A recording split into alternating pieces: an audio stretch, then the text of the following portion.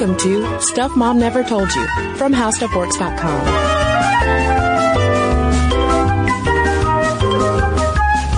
Hello and welcome to the podcast. I'm Caroline. And I'm Kristen. And today I really wanted to bring our listeners an authentic and genuine experience, Kristen. Okay. I am coming into this topic of insomnia completely sleep deprived. Oh no. I do suffer bouts of crazy insomnia. Nothing like chronic, nothing long-term, nothing health issue related. It's more anxiety. I tend to suffer from anxiety on and off, and it causes these spirals of sleeplessness because whatever makes me anxious, whether it's work or personal stuff, I suddenly lose the ability to sleep, and then the more tired I get, the more panicked I get that next night about sleeping, and a vicious cycle of insomnia is created. Well, Caroline, you're really a method podcaster. I do what I can. Just immersing yourself in the topic. And I'm sure that there are so many listeners who can relate to that very cycle of insomnia that you experience. Well, I would assume there are a lot of listeners out there who could relate to it because insomnia is something that I feel like a lot of people, it's a health issue that a lot of people talk about, a lot of people experience. Certainly here in the U.S., a lot of people do. And there's a lot of money that people pour into curing their insomnia. Yeah, just to get a sense of how bad of a time we have sleeping, specifically in the U.S. If you look at what the so-called sleep economy was worth in 2007, as reported on in the New York Times, we spend $20 billion a year on sleep aids of different sources.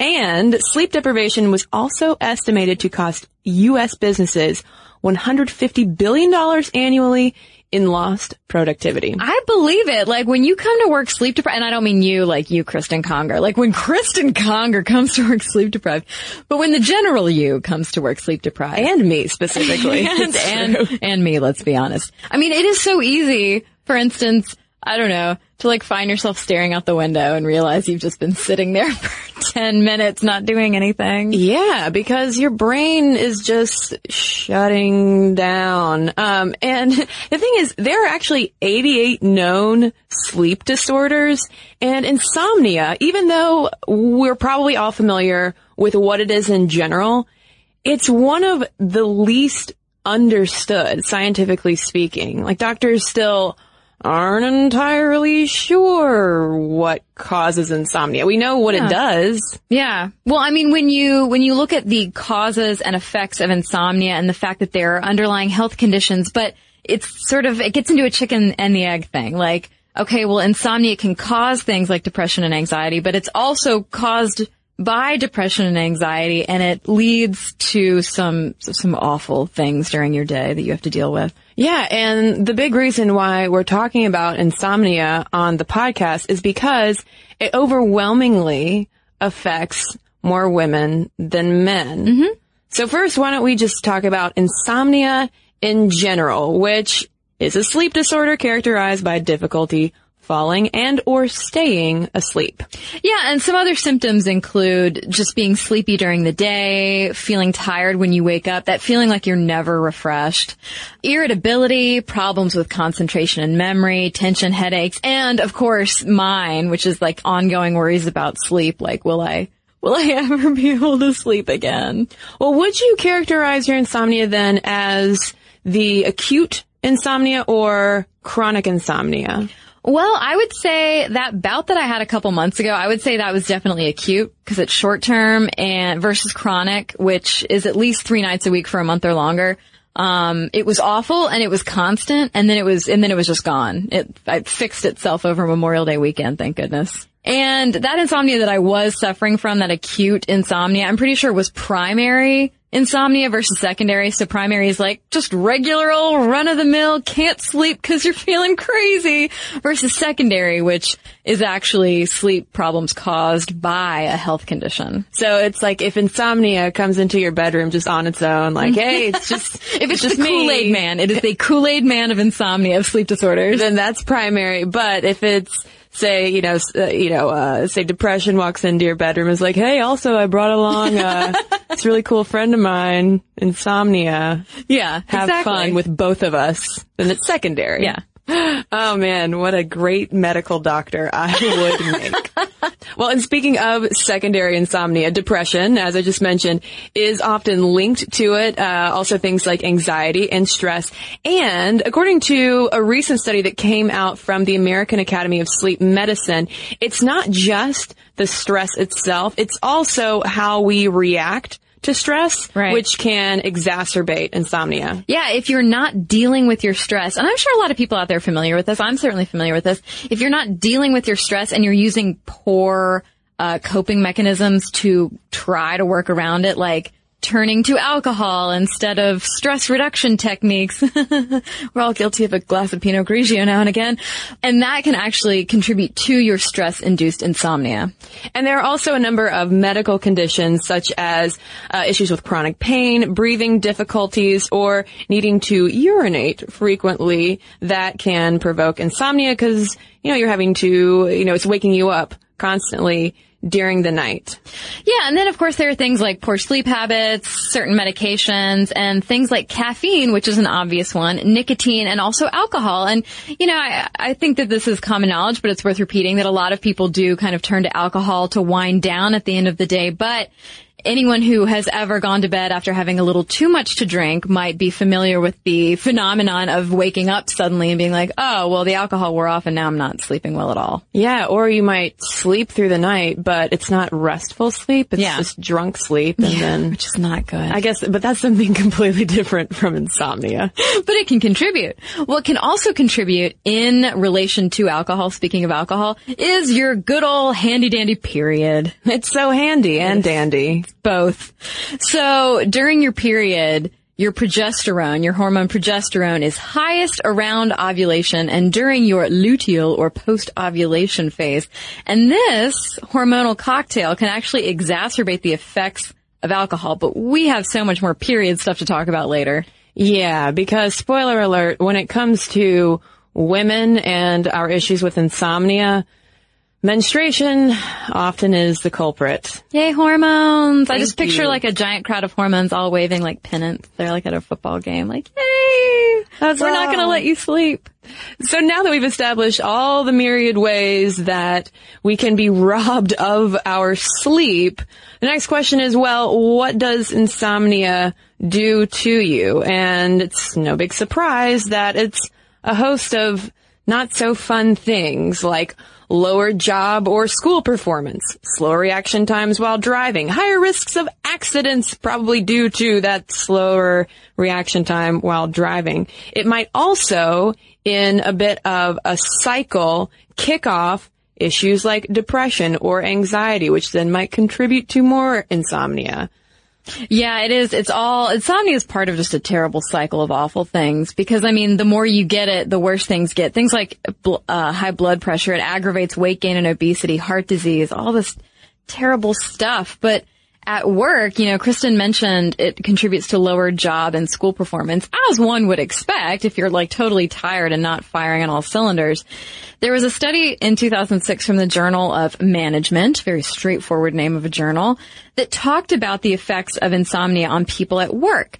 And yes, as you would imagine, it's associated with increased feelings of hostility and fatigue and decreased feelings of joviality and attentiveness, but that is actually worse. These effects are actually worse for women. Yeah, that finding in the study that women's attitudes at work were affected more by insomnia stood out because there are also some studies that say that women actually handle sleep deprivation better than men, at least based on our performance on like computer related tasks after not getting enough sleep.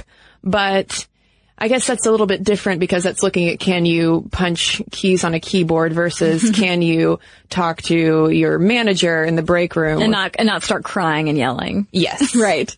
Well, no, and that study too that you just mentioned also was showing that like women seem to suffer more from insomnia and also believe that they're suffering from insomnia, but that they after like 2 good solid nights of sleep, recover better than men do.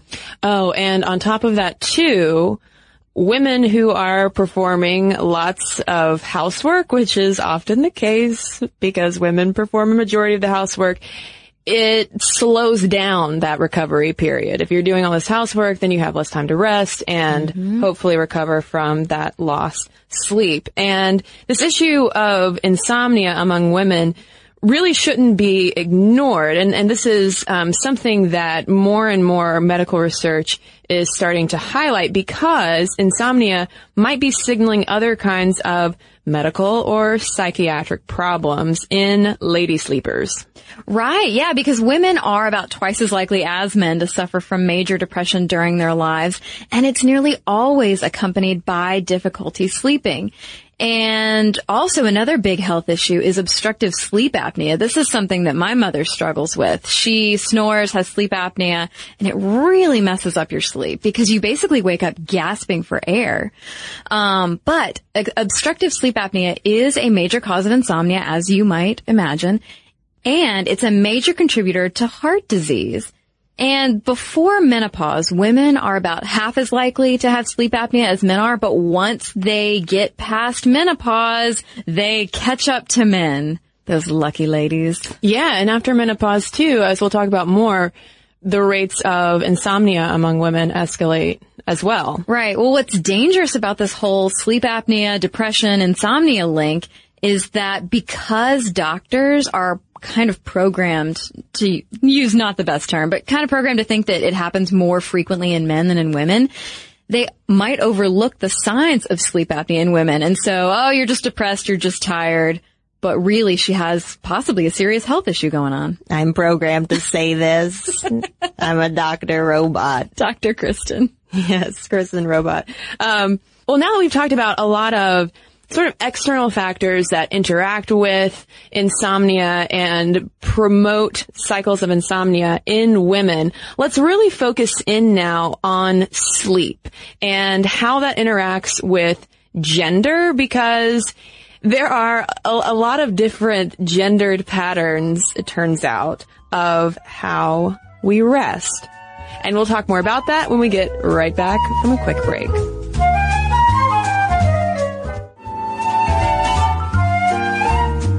So to first kick off this closer look at gender and sleep, I just want to toss out this historical tidbit from Insomnia, A Cultural History by Elena Summers Bremner, who talks about how in the 19th century, there was at least one doctor who claimed that women need more sleep because we're prone to nervous excitability, while another doctor in the 19th century thought of insomnia as a morbid deficiency of the brain, which was why women need more sleep.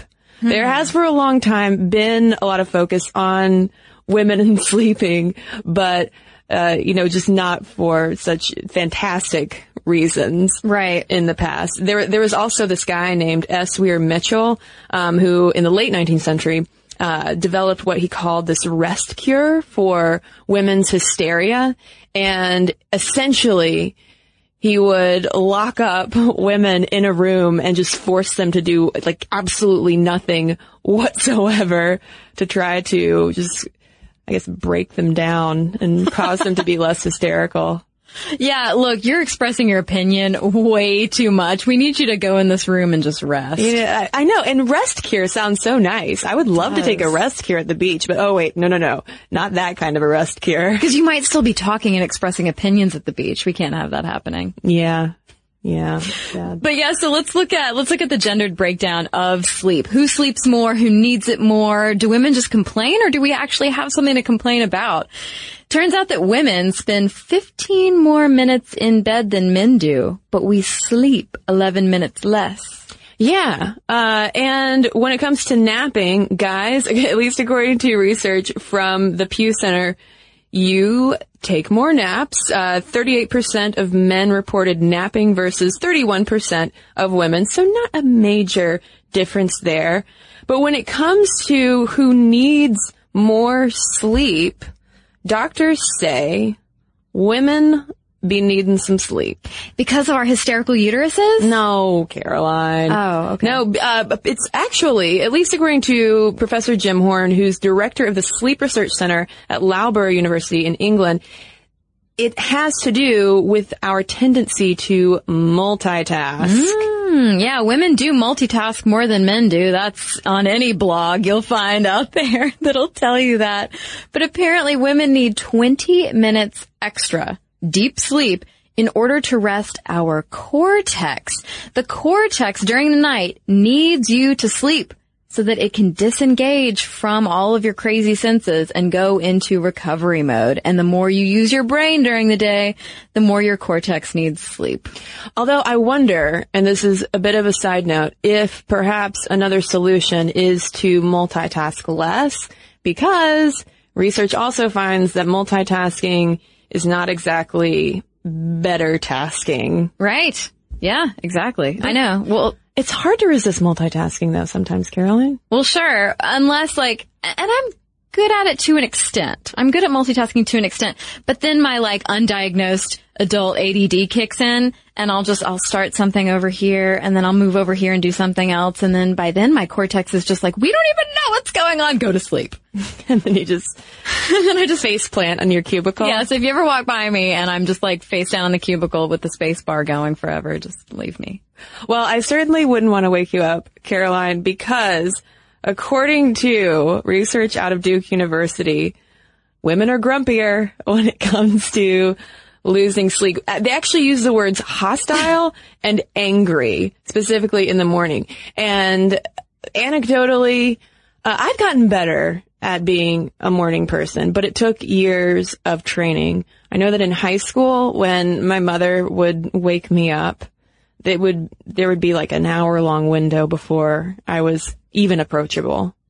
Yeah. No, I totally get it. I am not a nice person when I'm super tired and I've just woken up, especially if I haven't slept well. I have been known to throw the covers back and yell, "I'm not sleeping!" and, go storm out and try to sleep on the couch. Yeah, I'm not social for the first bit of the morning, but No. I think I'm not as hostile and angry as I used to be. But we might not just be just old grumpy Gusses for no good reason, because according to these same Duke University researchers, women actually suffer more mentally and physically if we don't get enough sleep, which then puts us at a higher risk for heart disease, depression, and psychological disorders. And also, podcasters referring to you as a grumpy Gus, apparently. But yeah, it's scary. And you're like, well, I mean, surely there's nothing so bad about this. But in addition to all of these things that insomnia puts us at risk for, we as women end up with higher inflammation markers. And basically this indicates to a doctor that you are developing health problems and they're linked to pain. So, well established, women need more sleep. Even though we might be laying in the bed more, we aren't necessarily getting it. What is going on? Because statistically, women are 50% likelier to suffer from insomnia. And according to a survey from the National Sleep Foundation that came out in 2007, single working women have it worse, which I was surprised to see because I would have assumed it would have been working moms. I would have thought so too, but it turns out that single working women we're probably bringing it on ourselves. Oh, because we're staying out late doing our thing. Yeah, exactly. And we're singing about it. We're just constantly throwing our hats up in the air like Mary Tyler Moore, just going in overdrive. Married working moms get about the same amount of not enough sleep as single working women do. And, stay at home moms, you guys don't have it much better. 3/4 of these women experience symptoms of insomnia. And why is that?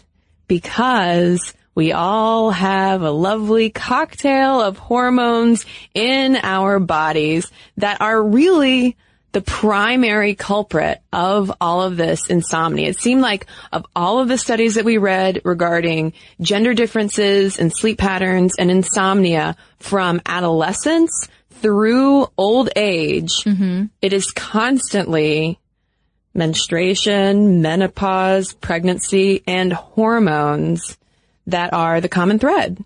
Yeah, that's right. Amy Wolfson, who's the author of The Woman's Book of Sleep, a complete resource guide, said that more than 70% of women complain about sleep problems during menstruation when hormone levels are at their lowest. So imagine that stadium full of pennant-waving hormones just like clearing out of the stadium and suddenly you can't sleep. Yeah, if you're listening to this and you're like, you know what? I seem to not be able to sleep when I'm experiencing PMS. Well, it's probably because premenstrual insomnia and premenstrual hypersomnia are just two of the menstrual-related sleep disorders that are among those 88 known sleep disorders. So there is a very strong link between our menstrual cycles and how well we sleep. Yeah, in fact, research even says that menstruating women report bloating that is significant enough to disturb their sleep at least 2 or 3 days during each menstrual cycle. And I am interested in hearing from people who may have experienced this because while I do certainly bloat every month, I mean, that's no big deal. I've never actually experienced it so badly that it's interfered with my sleep. So what's happening on a hormonal level is that during the luteal phase, which is after ovulation, our levels of progesterone rises and actually chills out our sleep patterns a little bit. Progesterone is more strongly related with good sleep. So hooray, progesterone. But then a few days before your period starts, when both progesterone and estrogen levels drop, you have a spike in insomnia. And then during the follicular phase, which is menstruation to ovulation, you have energy supplementing estrogen building up until ovulation, which is also when you see levels in insomnia rise. So we have like a brief window during our menstrual cycles. What is that? Right after ovulation, when progesterone's like, hey friend, here are a few nights of rest. Progesterone comes along sprinkling fairy dust on your eyes. And then estrogen busts into the bedroom and is like, oh yeah. Well, so does birth control? I mean, do different types of birth control then affect insomnia? We did not look into that, Caroline. But I just wonder, I wonder. It must. It must. I feel like, and this could be mental, this could be a total coincidence, but when I switched from the pill to an IUD, I feel like I experience more intense insomnia. I'm on a hormonal IUD. So I don't know. Maybe someone out there can tell us. I would only imagine that if you are on some kind of hormonal birth control, that it must influence your sleep because progesterone and estrogen are so commonly linked to it. Yeah.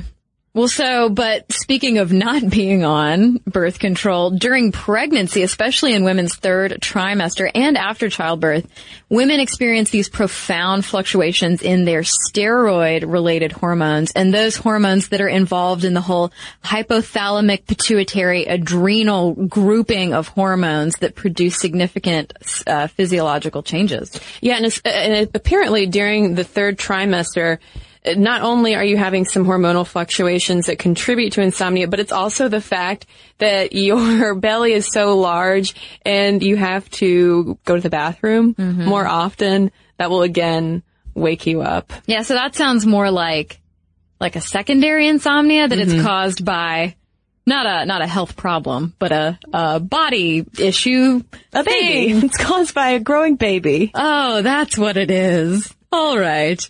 Well, so once you've crested that hill and you're coasting into menopause, of course your sleep is also going to be disrupted then, because why wouldn't it be? Because menopausal women experience wonderful things like hot flashes and night sweats.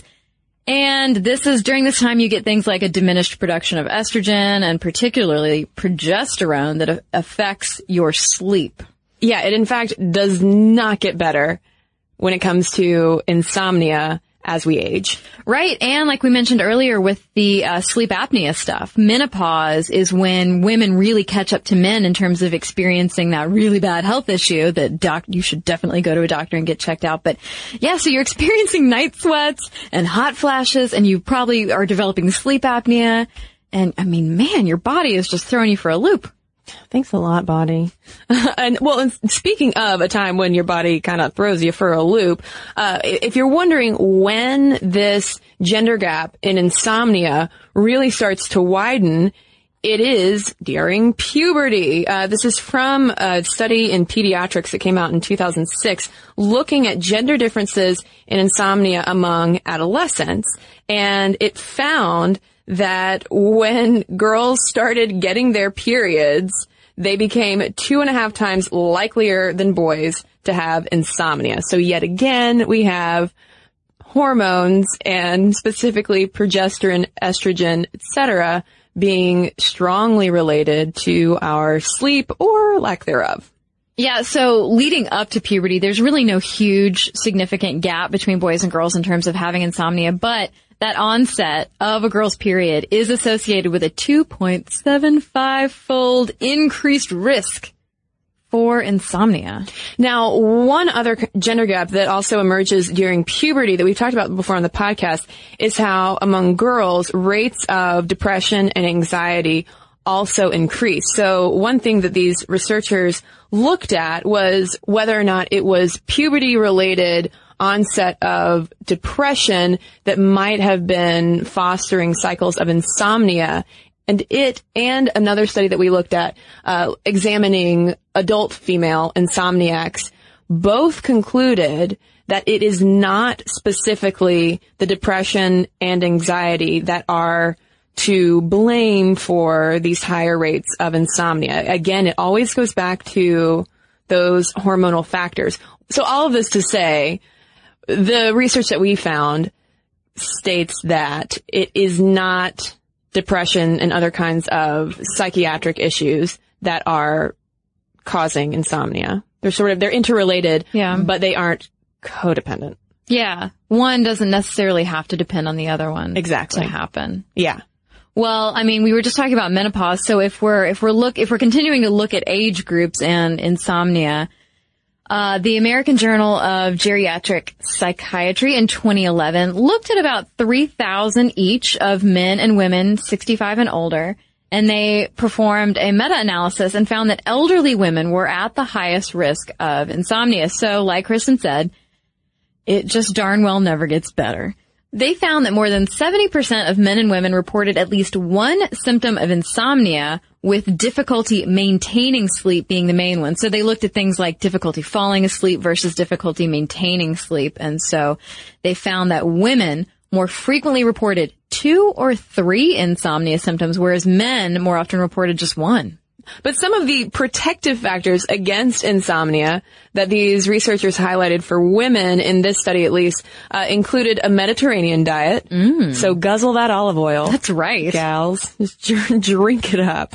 Also, caffeine and alcohol. What? Yeah. I wondered about that because that is something that is preached against. I know. In every other, well, I mean, I guess in moderation.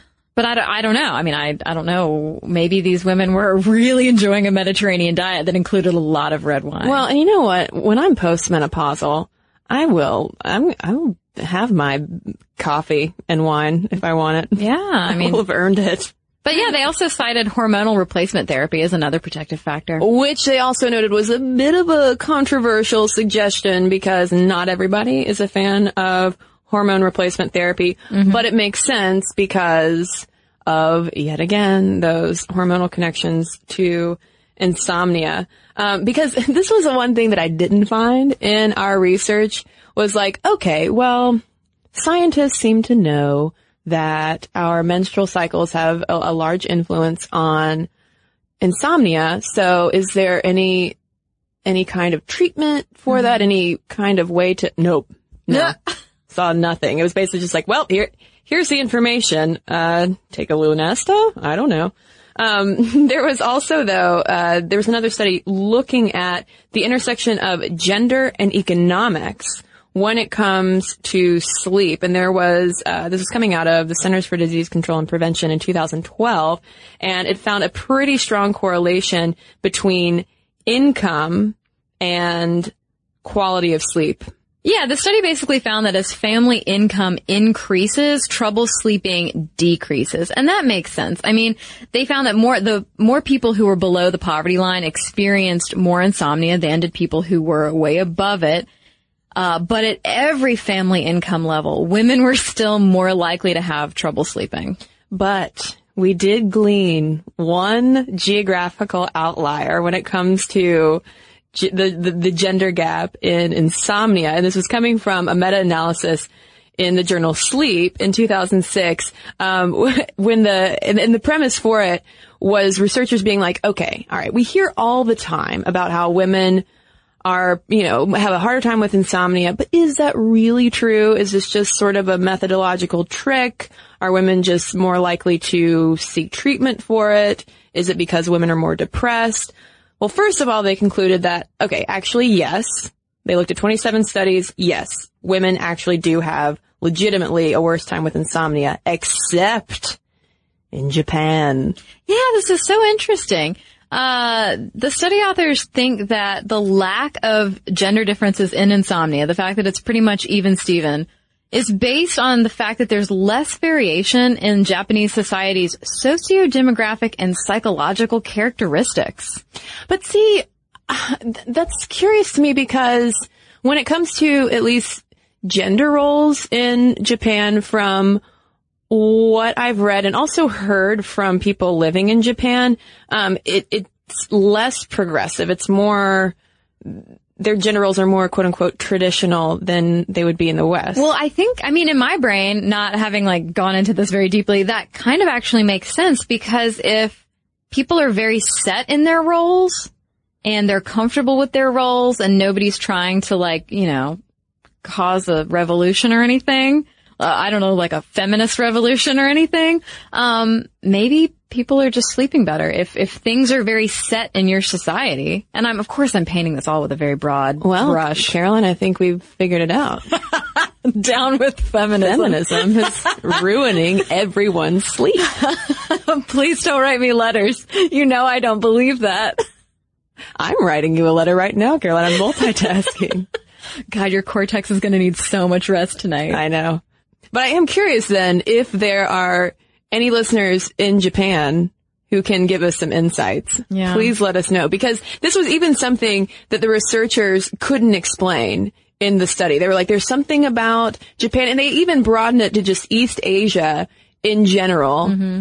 So I wonder what it is about sleep patterns there. Because if you look at the history of sleep, like in the West, the way that we sleep has changed since the Industrial Revolution, where we actually used to not just sleep in closer quarters, but we also slept in shifts. For instance, Ben Franklin would get up and go on these night walks in the middle of the night. No, you know what Ben Franklin would do? What? He would get up and take a cold air bath. A cold air bath, that's what it was. I.e. sitting naked in his armchair reading. I'm picturing it. I'm picturing it too. I bet it was refreshing. Well, I don't know. I'd be awfully chilly. Yeah. Well,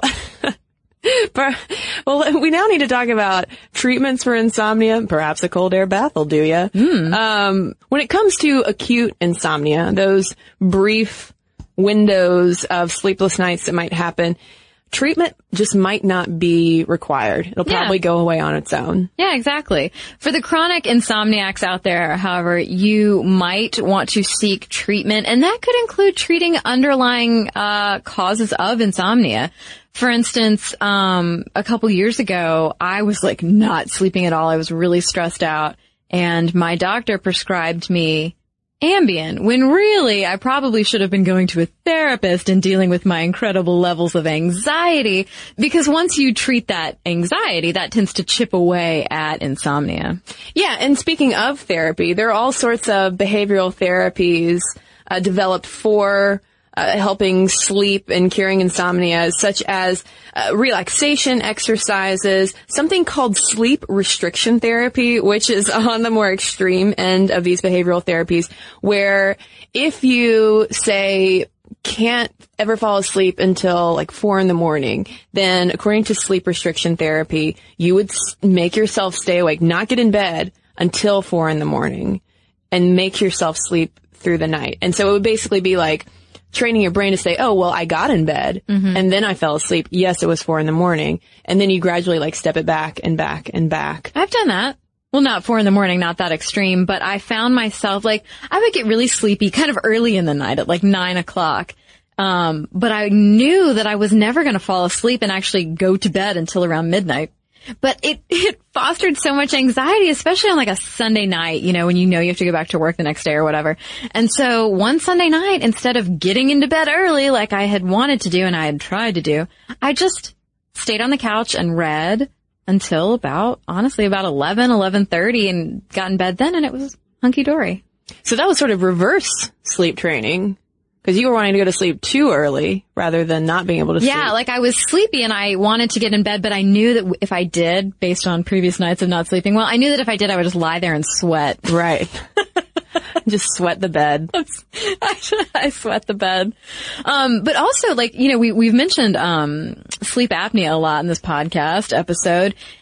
You might want to look into going to a sleep clinic and getting a CPAP machine. I have a friend who got a CPAP machine and he sleeps like a baby now. My mother was prescribed a CPAP machine, but she refuses to use it because she's too proud. What does a CPAP machine look like? It's a big old robot looking thing. Like, you don't want it. You don't want to have sleep apnea and you don't want to have to use a CPAP machine, but it can be life-changing for people who use it. It involves putting like a mask over your mouth and nose, and it's pumping air. Someone else can explain this way better than I can, but it's not a small machine. Well, something that is small that a lot of people do take in the bedroom is sleeping pills. The market for sleeping pills has, I don't want to say exploded because that's a sensational term, but it's kind of exploded. Yeah. We are taking more sleeping pills than ever before. Yeah, so if you look back, this is coming from The New Yorker, an article they did on sleeping pills back in 2013, all the way back in 2013. But in 1970, you have Dalmane, which was the first benzodiazepine explicitly approved by the FDA as a sleeping pill. Fast forward all the way to 2006, and prescriptions of sleeping pills hit 49 million. Ambien's manufacturer estimated that pill in particular had been taken 12 billion times worldwide. Now, the number of pizzas that have been sleep eaten on Ambien, still unknown. And according to data from the CDC, as of 2013, around 4% of Americans were using prescription sleep aids and are used more commonly, surprise, among women and older adults. But the trouble with these sleeping pills is that they might not actually be improving the quality of sleep that you get. There was one study that was cited in the New York Times talking about how, and I don't have the exact figures in front of me, but it was something along the lines of taking a sleeping pill and it helped the people fall asleep less than 15 minutes faster than the people who didn't take that. And then it's the question of, well, what kind of sleep are you actually getting when you pop an Ambien or a Lunesta or something like that? Because you might not be getting as deep of a sleep as you would otherwise. Right. Well, the whole thing with Ambien, and I am someone who takes Ambien now and again, it's not so much that it's knocking you out cold for the whole night, especially if you're taking a really low dose like I do. Well, because that's more the placebo effect, let's be honest. But the thing with Ambien and other pills like it is that it gives you temporary amnesia. So when you wake up during the middle of the night, let's say you roll over and you can't get back to sleep and you're panicked about it, and you wake up the next day and you're like, God, I just know I slept terribly, and today's going to be awful. With Ambien, you forget that you ever rolled over, or you forget that you had that moment of like waking up and looking out the window or something crazy, or, getting up and eating a pizza. It just kind of gives you the impression when you wake up the next day that, oh, I slept okay and today's going to be great.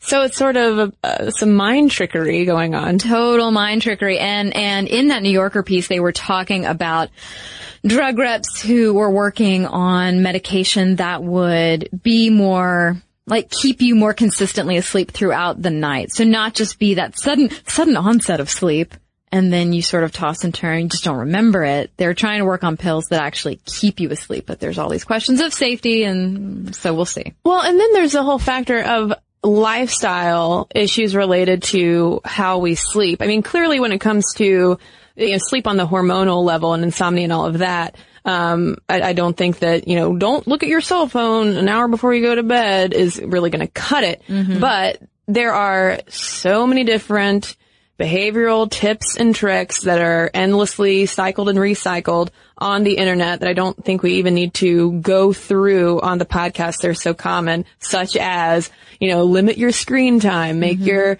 bedroom cool, only use your bed for sleep or sex, et cetera, et cetera. Right.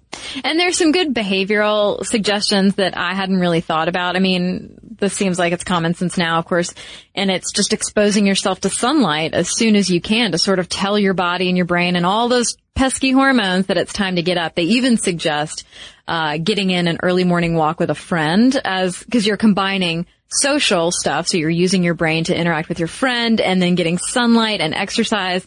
And to me, I'd rather be asleep. I socialize with NPR in the morning. I do too. Sometimes I answer them. But there was a question though posited in the New York Times article that we've been citing throughout the podcast as to whether we are now just fighting our ancestors' way of sleeping, which was, Ben Franklin and his cold air baths of sleeping in these 4-hour blocks and then waking up in the night, doing a few things and going back to sleep. Maybe we are, forcing ourselves into unnatural sleep patterns. Yeah, I mean, it's definitely a cultural, global idea that you get in your PJs and you brush your teeth and you go to sleep for exactly 8 hours and then you get up and you go be a very good citizen out in the world and work and behave yourself and all that good stuff. But yeah, maybe we are just completely fighting nature because it's not as if, these ancestors who were getting up in the middle of the night, they'd sleep 4 hours, get up, do whatever, go back to sleep. It's not like they had it so great. We have all these Tempur-Pedic mattresses and these pitch black rooms and don't use any blue light. Oh God. But I mean, they were sleeping, 35 people to a bed. They had like mice and who knows what. Mice and lice. So let's bring back the mice. Let's get the 35 people beds. If we can just go back to the dark ages. Yeah. But one thing that hasn't changed though, through all of this, is the menstrual cycle. It seems like, I wonder if no matter what, if, all other factors controlled for, if it's still, like, regardless if women would still have trouble with insomnia more than men because of our periods. Yeah, all those hormones flooding out of the stadium being like, peace out, see you later. Yeah. See you back when you can sleep again. I hope this was illuminating though for people. But not too illuminating. We want people to be able to sleep. I hope this shed a calm, dim light for women in particular who do have trouble sleeping. And we want to hear from you. What's been your experience with insomnia? And have you successfully overcome it? And how did you do that? Let us know so we can share your insights with everybody else. momstuff@howstuffworks.com is our email address. You can also tweet us at momstuffpodcast or message us on Facebook. And we've got a couple of messages to share with you right now. Well, I've got a Facebook message here from Caitlin in response to our Explorers series episode on seafaring women. And she writes, "Ladies, I am a marine scientist and literally whooped for joy when I saw your Seafaring Women podcast title. The timing is especially appropriate as I just returned from a research expedition at sea. I work in a deep sea research lab, and part of my job entails going out to sea to collect samples and study sites that can exist thousands of meters deep. When I tell friends and family that I'm heading to sea, the general consensus is that I'm sitting on deck sipping mojitos while waiting my turn to play shuffleboard. Many folks have a hard time understanding why in the world I would even want to be stranded on a ship for multiple weeks at a time. It's true, even in this day and age, ship life can be challenging. No phone service, intermittent internet, absolutely no Netflix. It's enough to send even the most adventurous person crazy after a while. I, however, embrace the isolation. For one, with no phone to serve as a distraction, people actually converse at meals. I have developed long-lasting friendships with people I have sailed with because we were forced to look at each other in the eye and communicate without the assistance of emails, texts, and Facebook messages. Also, there is something absolutely breathtaking about looking around you in all directions and seeing no indication of human life. Some of the best stargazing I've ever done has been on a ship. And a huge incentive from the science perspective is that when I'm at sea, I'm privy to something that not many people have the opportunity to see. The deep sea. I've traveled a couple thousand feet deep in a submersible to a site that was little explored, and I can't even begin to describe what it feels like to know that you are seeing something that no one has ever seen before. It's surreal. It sounds surreal. She goes on to talk about how Rachel Carson and Sylvia Earle, her deepness, have been long-standing heroines of mine. And when I had the opportunity to meet Sylvia Earle, it took me 30 minutes to work up the nerve to talk to her, and she is amazing. As just a few resources, if you're interested, I did outreach for a deep sea research cruise, so you guys can read about life at sea at acidhorizon.tumblr.com. And for those of your listeners who are interested in exploring the deep sea from the comfort of their homes, check out nautiluslive.org. They have a live feed running from their ship, and viewers can watch and listen to the scientists explore the sea floor. That is so cool, Caitlin, and thank you so much for writing in. And I have a letter here from Whitney, who is a woman after my own heart. She wrote us to share a story about her family history, particularly one woman named Penelope. She says the story is not exactly related to exploring, but to female perseverance in the settlement of North America. She says, I had remembered vague details about Penelope Van Prince Stout as a child, but recently found a family history book that went into much more detail. Around 1643, Penelope and her first husband set sail from Holland for New Amsterdam. Unfortunately, the ship they were on somehow sunk just off the coast of Sandy Hook, but most of the party made it to shore. Once on land, the party was attacked by Native Americans in the area, killing Penelope's husband. Penelope suffered major stomach wounds and hid in the hollow of a tree until another group of Native Americans found her. She lived in the natives' village and was nursed back to health by them. Sometime later, she married Richard Stout, and they moved to New Jersey in 1665. However, hardship was not over for Penelope. She had become close to the native tribe that saved her life, and when they heard of a planned attack on her settlement, they came to warn her. Her husband, Richard, either didn't believe her warnings about an attack or chose to stay and fight. As we can tell from her previous experiences, Penelope was not one to give up. Despite having one bum arm, she took her 10 children in a canoe to safety without Richard.